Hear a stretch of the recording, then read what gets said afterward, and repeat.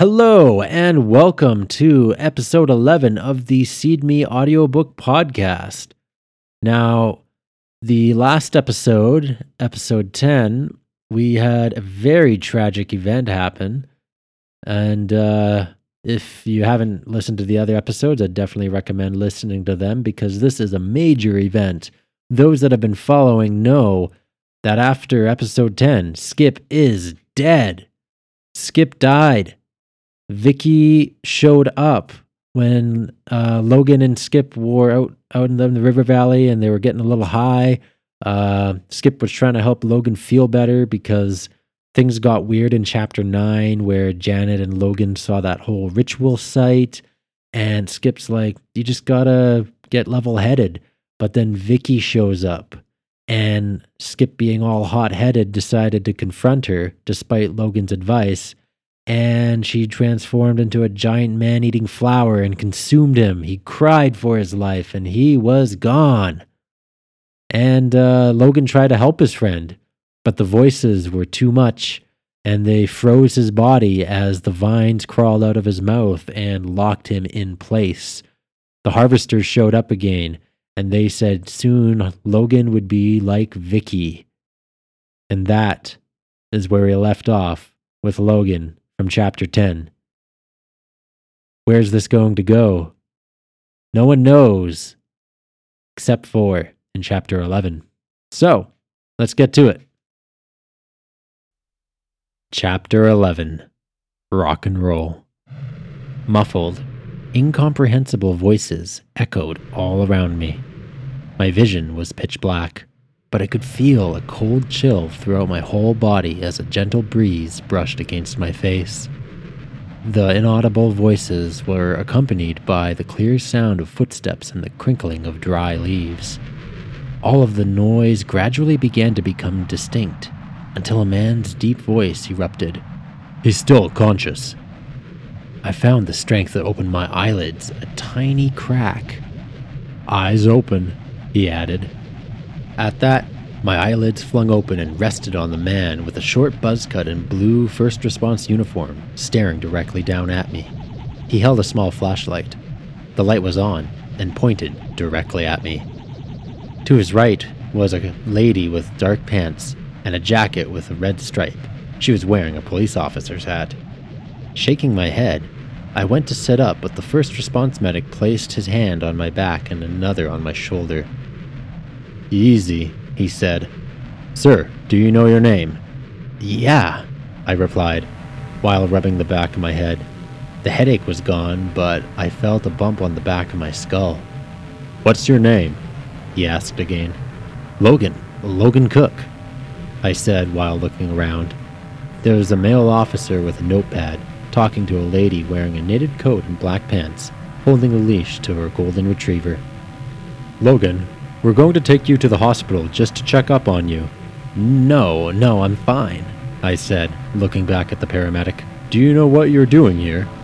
"Skip," I thought, feeling my heart sink. My eyes widened and I quickly yanked free from the man, standing upright. Skip was completely swallowed by Vicky, I thought. The vision of the black and red petals engulfing Skip and the sounds of crunching bones followed by his muffled screams ran through my mind. I spun around several times, trying to see if Vicky was anywhere in sight, or Skip, for that matter. It was unlikely given what I'd seen, but I was still in shock and rational thinking was nowhere to be found. My sudden movement caught the attention of both officers and they eyed me with cold stare while glancing around at the scenery. I was in the same place as where I'd passed out, with the dead tree stuck in the ground. Quickly, I turned to where Vicky had consumed Skip. She was gone. Where did the harvesters take her? I thought. "Logan, do you remember what happened before you passed out?" the paramedic asked. I turned to face him. That is a bit of a loaded question, I thought. "I was just out for a walk," I said. It wasn't a lie, and it wasn't the full truth.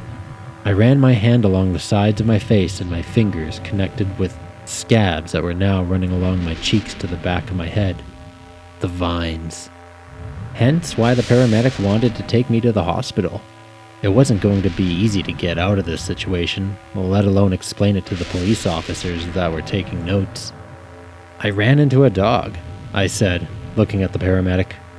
His eyes moved back and forth, like he was trying to read my physical state more than listening to my words. "It attacked me, but I fended it off, I think," I added, while rubbing my hand alongside one of the puncture marks on my face. The story wasn't exactly detailed, and the paramedic's face remained just as blank as it had been before. It was tough to tell if he bought the story, or if the cops did. For that matter, the two officers had written down a lot of notes, which made me feel a bit uncomfortable, but there wasn't much I could do to make them stop. A part of me wanted to tell them about Skip, but there wasn't anything I could say that sounded rational. He was swallowed and crushed by a girl that transformed into a man-eating flower, I thought to myself. They'd buy that, wouldn't they? Lying to them about the situation left a sickening feeling in my stomach as the memory of Skip being consumed replayed over and over in my mind. Lying felt as if I was just pushing his death aside like it never happened. Eventually, I stopped trying to argue with the paramedic and went to the hospital for them to inspect some of the thorn punctures I had. They took me to the emergency entrance at the University of Alberta Hospital. I was brought in relatively quickly to see the doctors. They put me in a private emergency room divided by turquoise curtains that allowed you to hear every conversation happening in the adjacent rooms between the other patients and doctors. The doc who came to see me identified himself as Dr. Turner. He was an older gentleman with a naturally sitting frown and combed-over hair covering his bald spot. His face remained emotionless while he reviewed my cuts. "Well, it is bizarre formation, but I can't see it being anything other than an animal attack. No recognition of what kind?" I shook my head. "A dog?" Dr. Turner nodded. "We'll have to give you some stitches, but overall you're going to be fine." I swallowed heavily and nodded. "Didn't notice anything else?" I asked. You'd think the doctor would tell that there's plant growing inside me.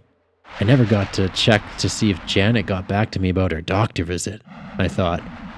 Quite frankly, at that point in time, Janet was not of major importance to me. I could not get the haunting sound of Skip's dying screams out of my head. Dr. Turner shook his head. "Nope. Anything else I should know about?" The sides of my head began to pulsate and I felt a rumbling in my ear. "Nothing," came a whisper.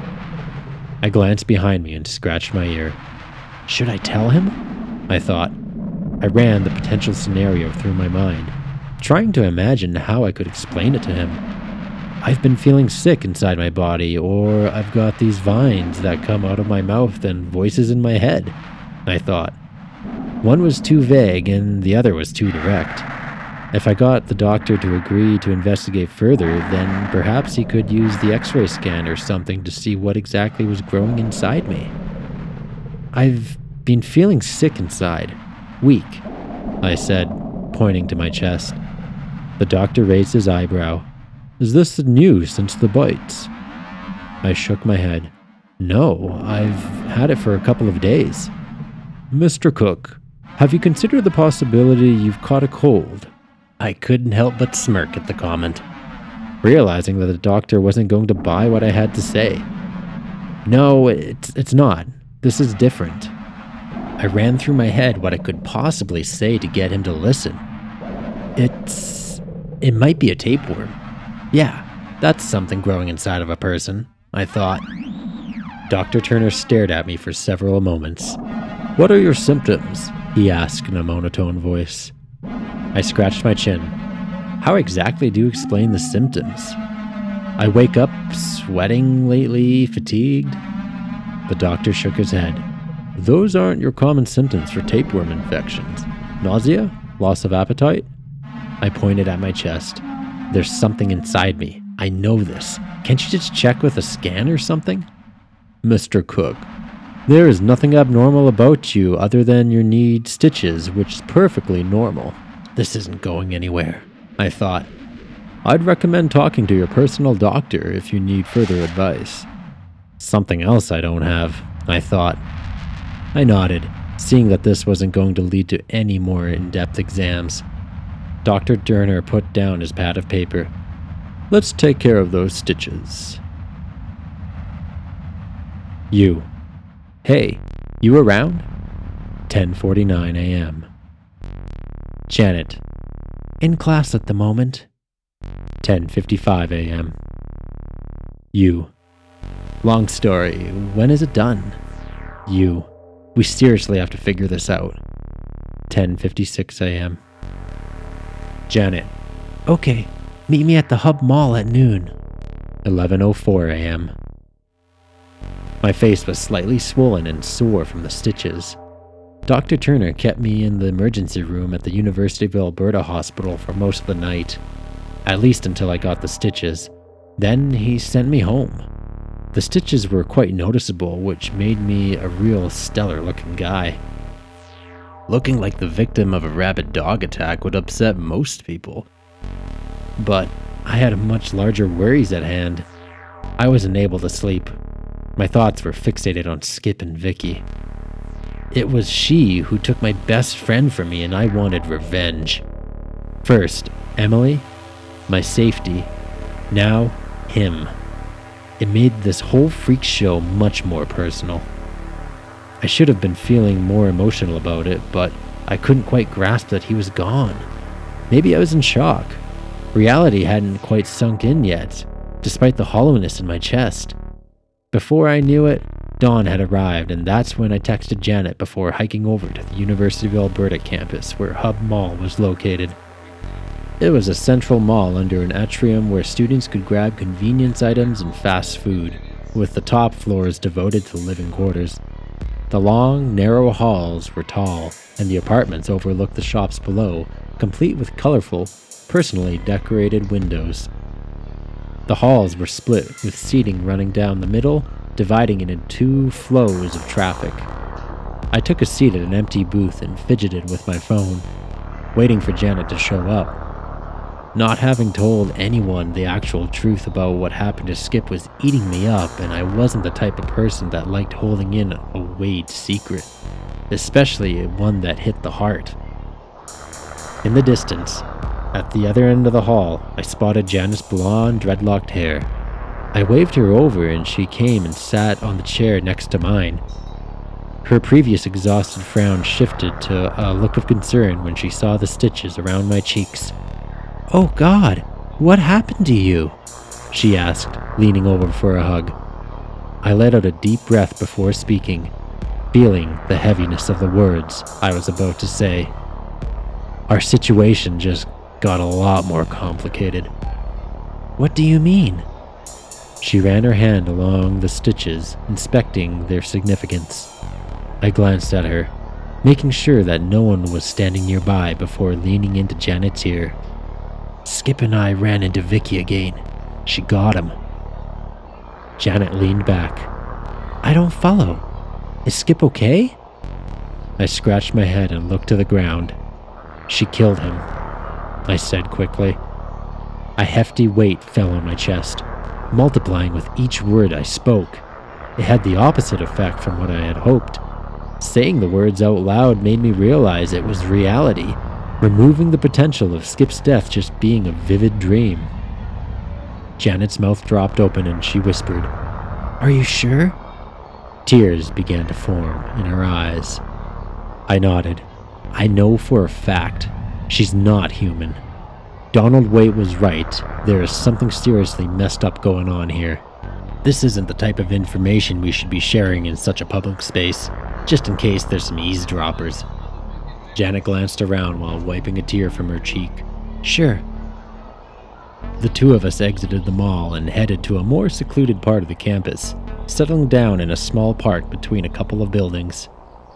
There, I relayed the information to Janet about Skip and I meeting Vicky in the river valley, her projecting head and transforming into a massive man-eating flower, and the vines grabbing Skip in an inescapable embrace before the petals crushed him like a Venus flytrap. Next, I told her about the cause of my stitches.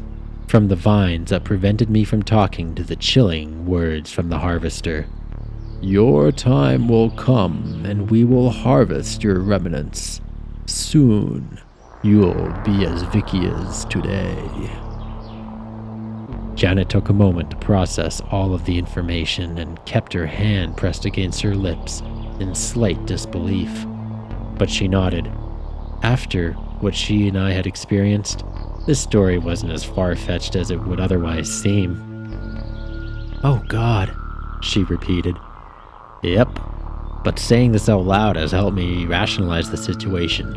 I have a theory." Janet placed her hands in her pockets and looked over at me.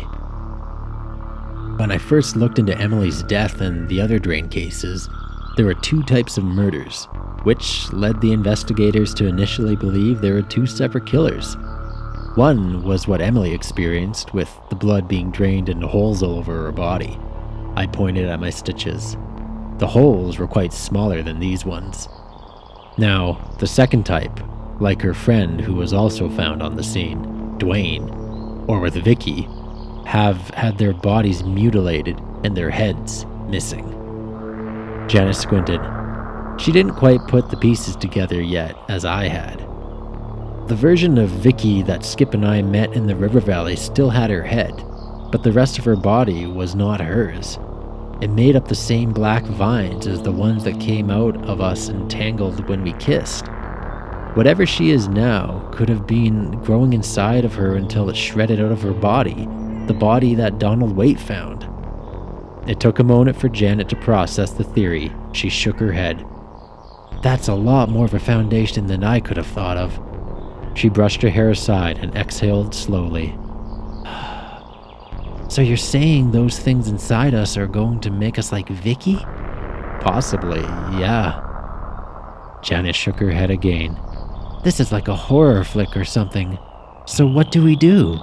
I seriously cannot sleep anymore. I'm fatigued, and these voices in my head are starting to be more frequent. What are they?" Janet grabbed my hand and her lips trembled. "I'm really scared, Logan." I curled my fingers around hers, not really sure what else to say at this point because I didn't have an answer. "There's got to be a way to get it out. Did the doctors say anything to you? Did you try drinking vinegar?" Janet shook her head. "No, they didn't. They said I might just have a cold. They couldn't find abnormal activities in my breathing or anything." I nodded. Similar answer to what I got when I got these stitches. "Afterwards, I had a bit of an anxiety attack, chugged about half a cup of vinegar before..." Janet pressed her lips tightly together.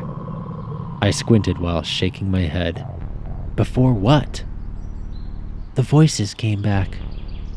They were angry. I think it's the vines talking to us."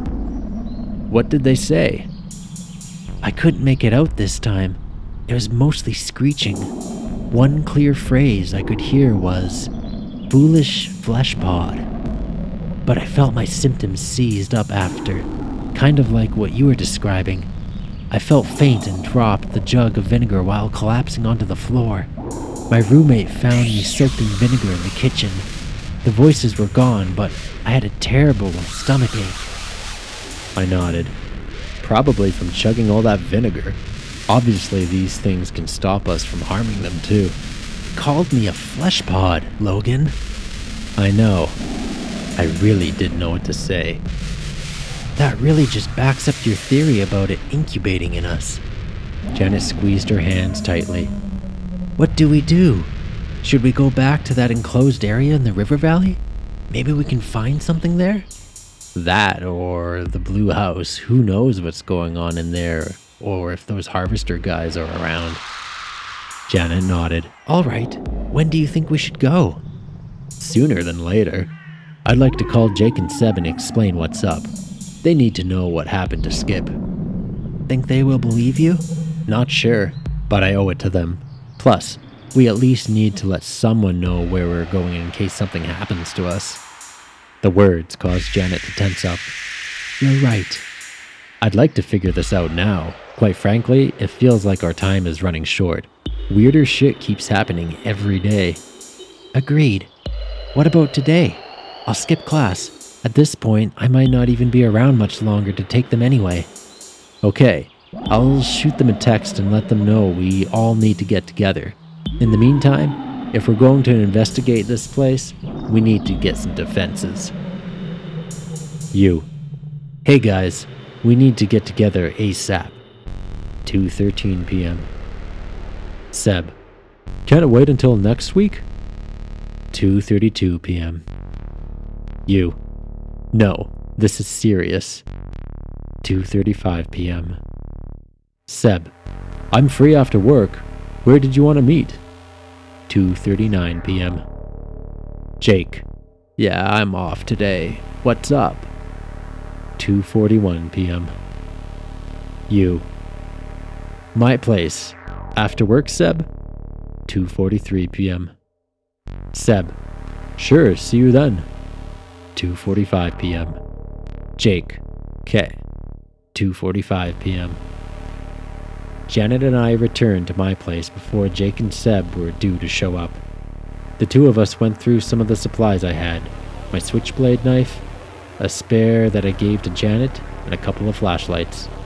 We didn't really know what to prepare for other than the possibility of running into the Harvesters or Vicky.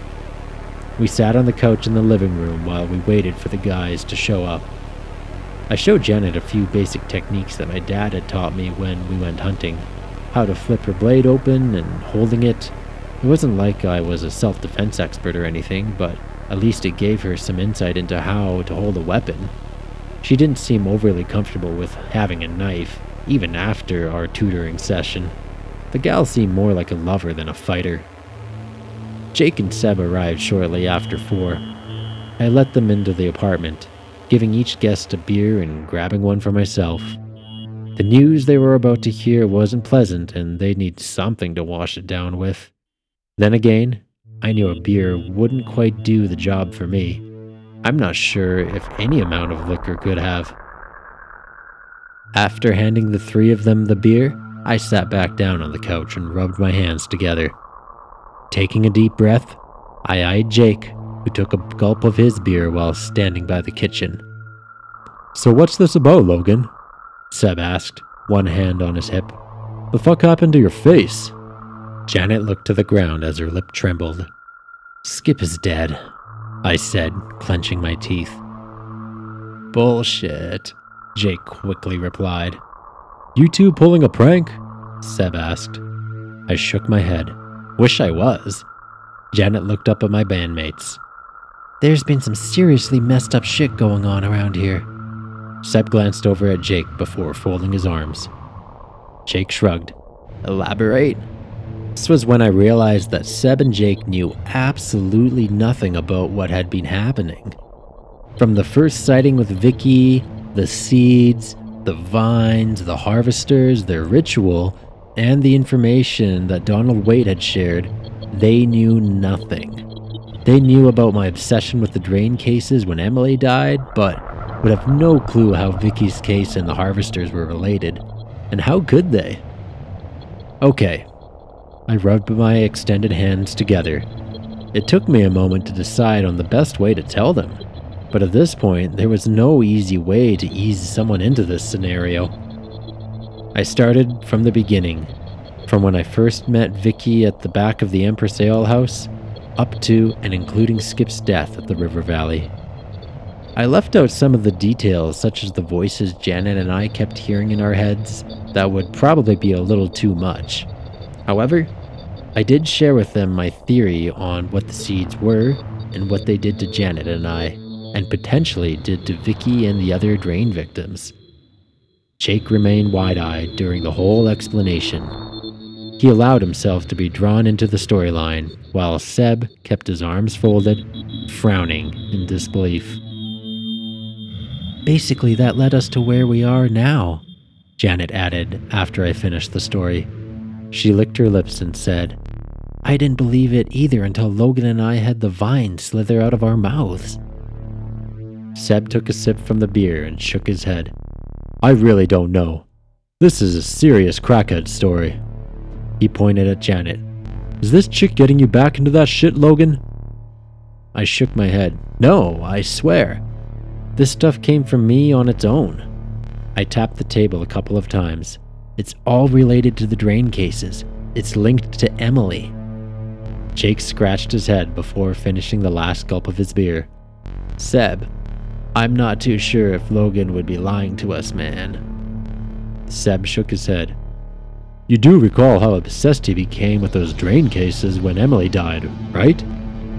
He turned to look at me. You never did recover from that, Logan. He was right. Not solving Emily's death left me haunted, even to this day. It wasn't the reason for the crazy stuff that was happening now, though. If anything, it was an extra motivator for me to save my own skin from the thing that was growing inside me. I'll give you that. I nodded at Seb. But I'm telling you, this isn't some prank. Skip isn't with us anymore. Jake squinted. Why didn't you just go to the cops about it? I couldn't help but smirk at the comment. It seemed like common sense to me. You hear what Seb said?